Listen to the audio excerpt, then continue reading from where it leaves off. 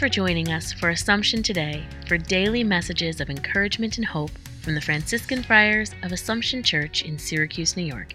Here's today's message.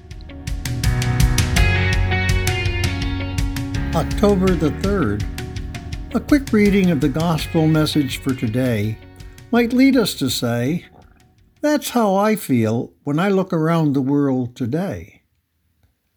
Negativity and rejection of gospel values seem all too evident. St. Francis may well have had a similar reaction when he began to respond to God's call to him to rebuild the church. But like Jesus, he chose patience, mercy, and forgiveness. Our Holy Father, Pope Francis, often directs us in a similar way. This way demands time and continued effort.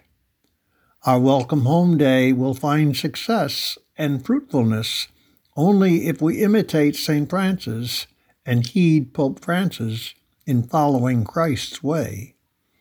Preparation was but the beginning of a very worthwhile task. Prayer and personal efforts will allow God to use us to bring it to fulfillment. Thanks for joining us today.